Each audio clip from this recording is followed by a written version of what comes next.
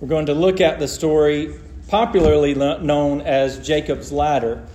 And if you remember, as we've gone through the book of Genesis, particularly here in the last few, really since chapter 12, we've seen God acting specifically in grace towards a particular family in the land of Canaan, and that is the family of Abraham, Isaac, and Jacob. And so we've seen how God has fulfilled his promise to Abraham by giving him a son in his old age. We've seen that he's been faithful to Isaac. He revealed himself to Isaac.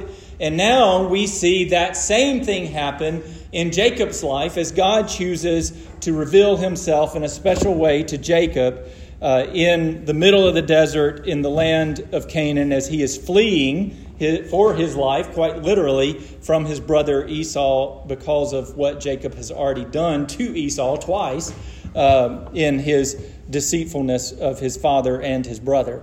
So we're going to pick up in Genesis chapter 28, verses 10 through 22, as we consider the blessing of God in Jacob's life, and consider what that means for us today as we look at the themes in this story.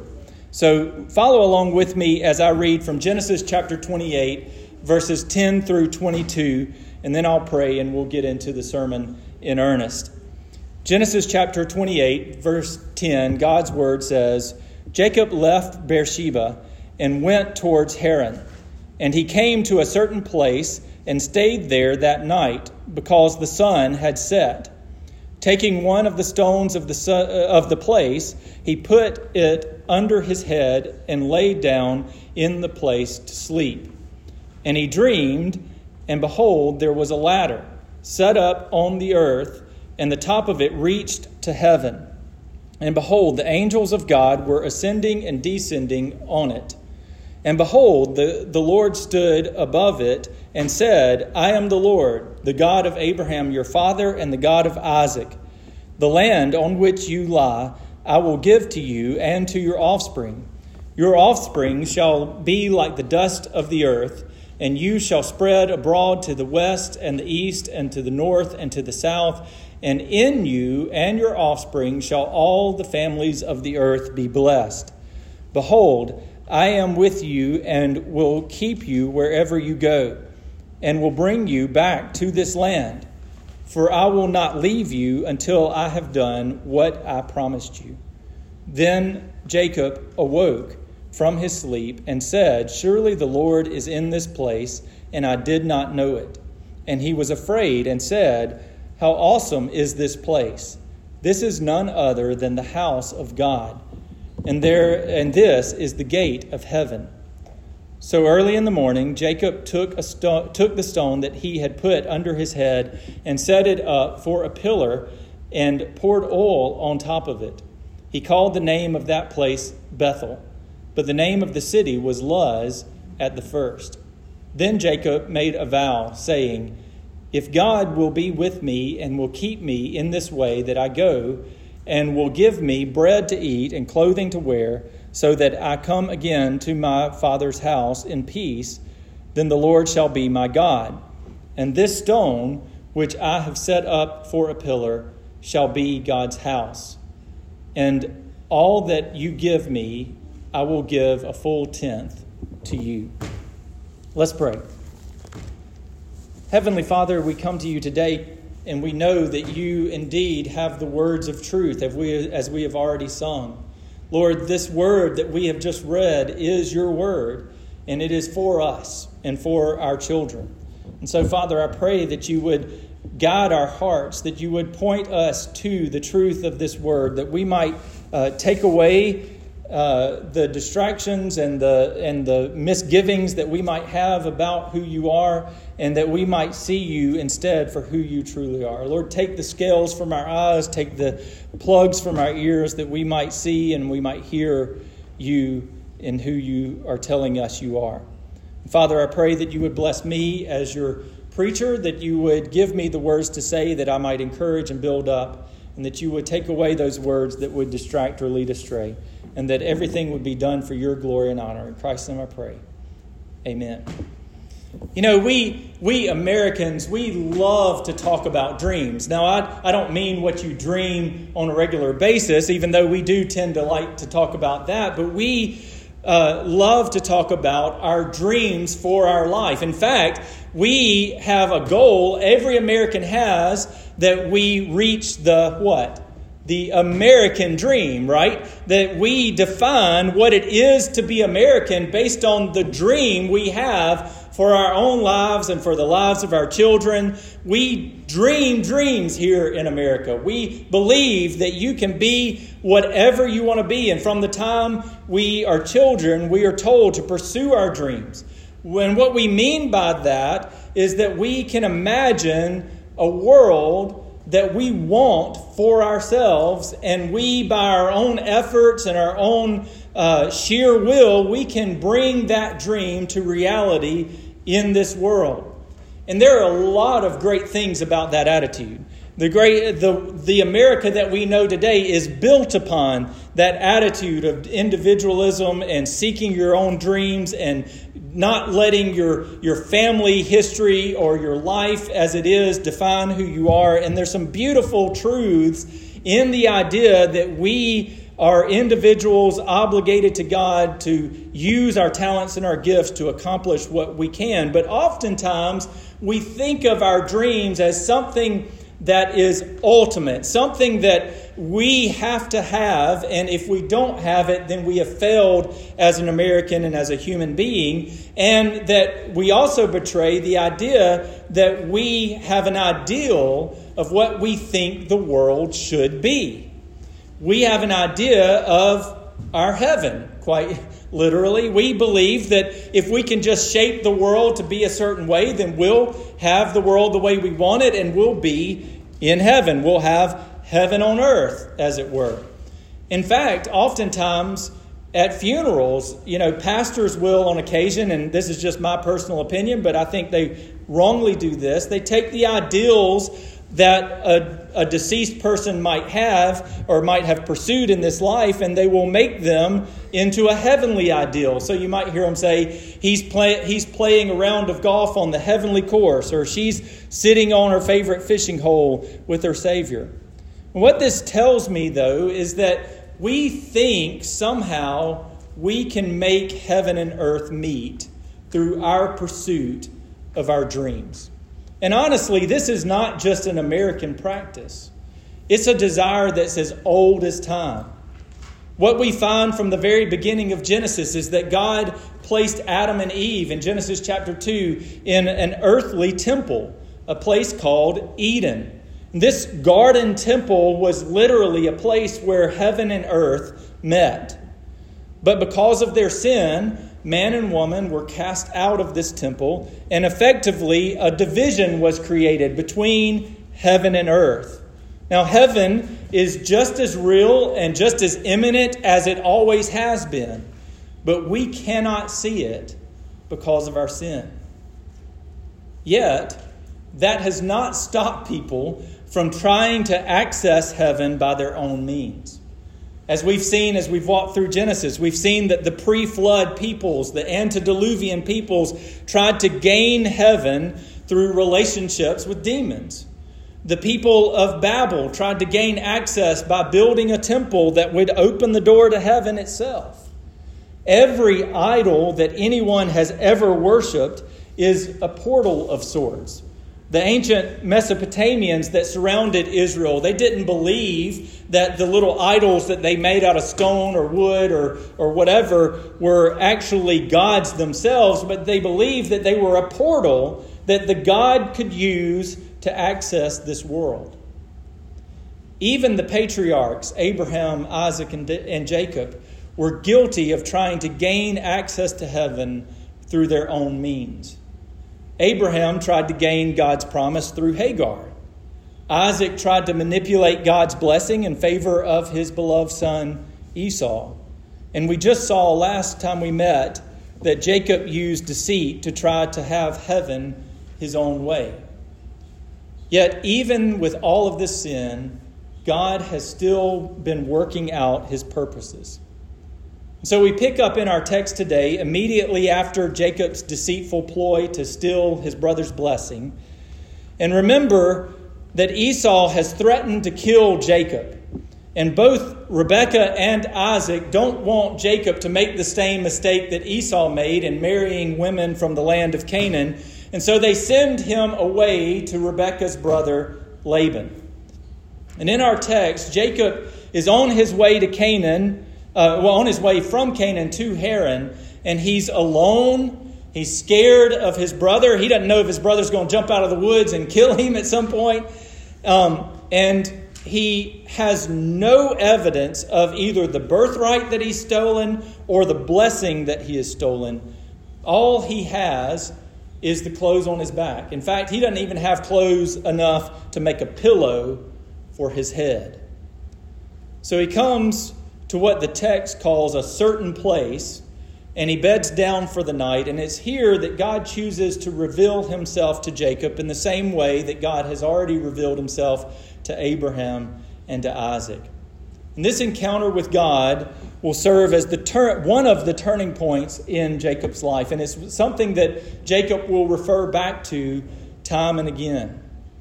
Now, to better understand this story, I want to dive deep into one aspect of the story. There's a lot of things that you could focus on in this, but I want to look at specifically what it is that Jacob sees in this vision.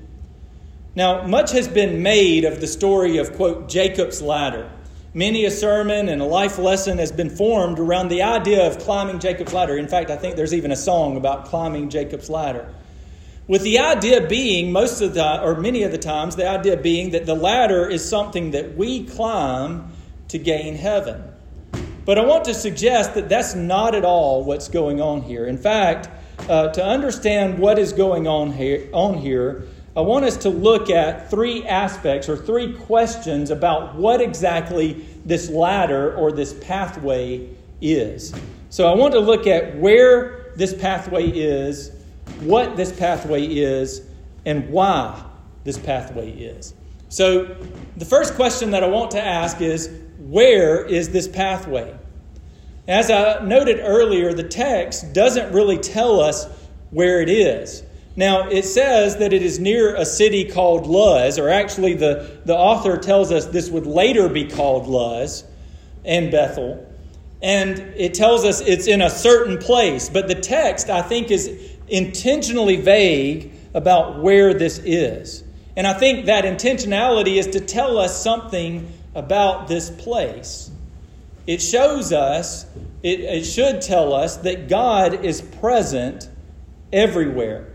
Remember, Jacob is leaving the promised land and he's on his way to a foreign pagan land. And like most people in his day, I imagine Jacob believed, like every other member of society, that the gods that they worshipped were regional and that they were bounded, just like we are, by the boundaries of the land that they live in. And so I'm sure Jacob was worried that as he left Canaan and he went into Ur, that this God of his fathers would not be coming with him. But as God reveals himself to to Jacob in this place, God meets with him in a nondescript place, and he meets with him as he is leaving the land that God has promised. And in the promise that God gives Jacob, he promises that he will be with him wherever he goes. So this simple fact reveals that the God of the universe is present with us everywhere. He is not removed from us, as the deist and the Muslims believe, inaccessible and unapproachable. God is immanent, and his throne room is over all the earth. Psalm 139:8 that we just read not too long ago says that God is in the very depths of the earth, in Sheol, and he is in the heights of the heavens. And there is nowhere we can go, whether physical or spiritual, to escape his presence. Second, what is this pathway? Now, most English translations, I think, and I'm trying not to be have too much hubris in saying this, but I get this from the commentary that I've read. Most English translations get this word ladder wrong. I think a better translation is stairway. And even still, the idea is not a stairway that's suspended in air, okay, as if there's a stairway from the earth into the clouds and it's just a stairway up into heaven. But rather, this is a stairway going up a temple.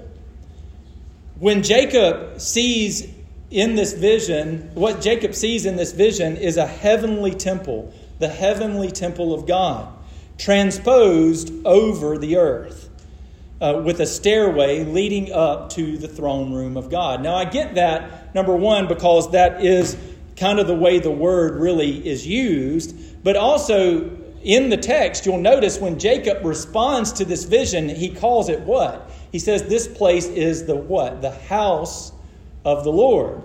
And he says, I'm going to come back to this place and build a house for God. Okay? And the other reason I think this is so is because later prophets like Isaiah and Ezekiel and Daniel will have very strikingly similar visions which depict a throne room on top of a great temple that they ascend by God's Spirit. That in and of itself leads me to my final question. And that is, why is this pathway in this vision? Now here, Jacob serves as kind of a border crosser. Okay, in fact, that's a major theme in Jacob's life, is he's always crossing borders. It happens to him over and over again in this story. He, in effect, passes through the veil that separates the spiritual realm from the earthly realm. And God's promise in this vision reveals Jacob to be the person through whom God's blessing will extend to the whole world. Notice that what God promises him is not only will he have offspring, and not only will his offspring spread to every corner of the world, but his offspring and he will be a blessing to all families of the earth. The implication here is that God will somehow use this deceitful, wimpy man to be the bridge between heaven and earth, and will somehow restore the relationship between God and man through him. As the story continues, we get real physical glimpses of what that might look like, as God literally dwells with the people of Israel, first in a tabernacle in the wilderness, and then in a permanent temple in Jerusalem. And yet, even though God dwelled with his people through these physical temples, the hearts of the people were far from him. So while the fire and smoke of God's presence had descended on Mount Sinai, the people were busy in the basin below making an idol to somehow gain access to heaven by their own means. And even though in 2 Chronicles 20, God's presence filled the temple that Solomon had built, the people would later set up statues to other gods in and around the temple and on every high place in the land. This idolatry would enrage God so much that he would later use the Babylonians to destroy the temple and take the people into exile. And even though the people would eventually return and rebuild the temple, God's presence would never be seen in it again. That is, until around 400 years later, the Son of God would walk into this vacant temple as a 12-year-old boy, and the greatest teachers of the land would stand in awe of his knowledge. In John 1:14, John introduces this Son of God as the dwelling place of God. And Jesus would tell his disciples in John 1:51 that they would see heaven and earth opened up and the angels ascending and descending upon the Son of Man. What does that sound like? Sounds like what we just read, right? That this is a direct reference to Jacob's vision in Genesis 28. So Jacob, as the border crosser between heaven and earth, is a placeholder, a forebearer for the true Son of God who would bridge heaven and earth for us. And the disciples would see this very thing as the Spirit of God descended on Jesus at his baptism. And later, God revealed Jesus' glorified nature on the Mount of Transfiguration. But Jesus didn't just reveal who he was to his disciples. Jesus would tell the religious leaders in John 2:19 that if they were to destroy this temple, God would raise it up in 3 days. Now, John notes that what Jesus was referring to was his own body as the temple of God. And the religious leaders took this to be a blasphemous statement, and they would use this as the main charge against him at his trial before the Sanhedrin. And in the greatest act of defiance and idolatry, the religious leaders would pledge allegiance to a pagan Roman Caesar so that they could tear down the true temple of God using a cruel Roman cross. Yet God would use this horrific act of idolatry to once and for all break down the veil between God and man. Matthew, Mark, and Luke all record that at the death of Jesus, the veil in the Holy of Holies within the temple was torn from top to bottom in a symbolic gesture of what was really happening. Because of the sacrifice of Jesus, the relationship between God and man had been restored. And because of his resurrection and the gift of his Spirit, we now have direct access to the throne room of heaven. So Paul tells us in Ephesians 2:21 that God is building a temple, and he's building a temple with human bricks. And in 1 Corinthians 3:16, Paul says that we are all little temples because God's Spirit reigns in us. This means, among other things, that heaven now dwells with earth because of the presence of God's people here. We, right now, as small a group as we right now are in the presence of God, revealing through our obedience what heaven looks like. And as we go out into the world, we take the temple of God with us.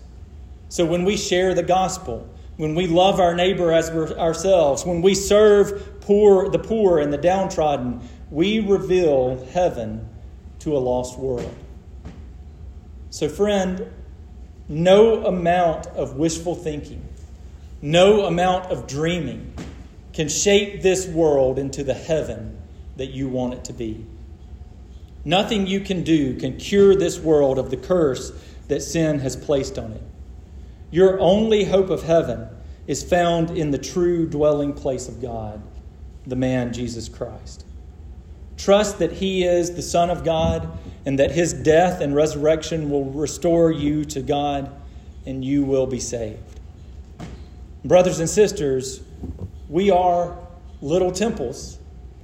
And as a result of that truth, we should live in such a way that we bring blessings, the blessings of heaven, to this earth.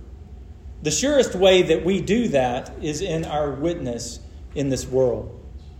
I have come to find in my own experiences of sharing the gospel and of going on mission trips that God is most clearly seen in the work of our witness in this world. You might wonder as you read a story like we've just read, why has God never revealed himself to me like he has to Jacob? Now, there might be a number of reasons why that is, but maybe one reason is because you have never been involved in the work of God. I've seen amazing things that I don't have time to tell when I've put myself on the front lines of God's work in the world. I've had two experiences that maybe I'll have a chance to tell you at some point. One when I was in Haiti and one when I was in India, where God used a dream to cause a person to be prepared to receive the gospel while we were there. Those both were amazing experiences. You see, the presence of God is most clearly seen in our lives, and people see it most clearly in our lives when we do what we're called to do. God has called us to be His witnesses in this world. May we clearly display the blessings of heaven on earth as we give all that we are to the service of our God. Let's pray. Heavenly Father, you are indeed the God of all the earth, and there is no place that we can go that we can escape your presence. While that might be a daunting and fearful thing for some, it is a blessing to we who are in Christ. And because we know that you are with us wherever we go, and that your temple is within us, that we are indeed the temple of God if we have the Holy Spirit within us. And so, Father, I pray that as we leave this place, we will indeed go out as dwelling places for God Most High in this world. And as we act in obedience to your word and telling others about Christ and living righteously before a lost world, that through our actions and our words, we would indeed embody heaven on earth. Father, we come together as heaven in this place, and we go out from this place taking God's reality into this world. And I pray that you would bless us as we do. In Christ's name I pray. Amen.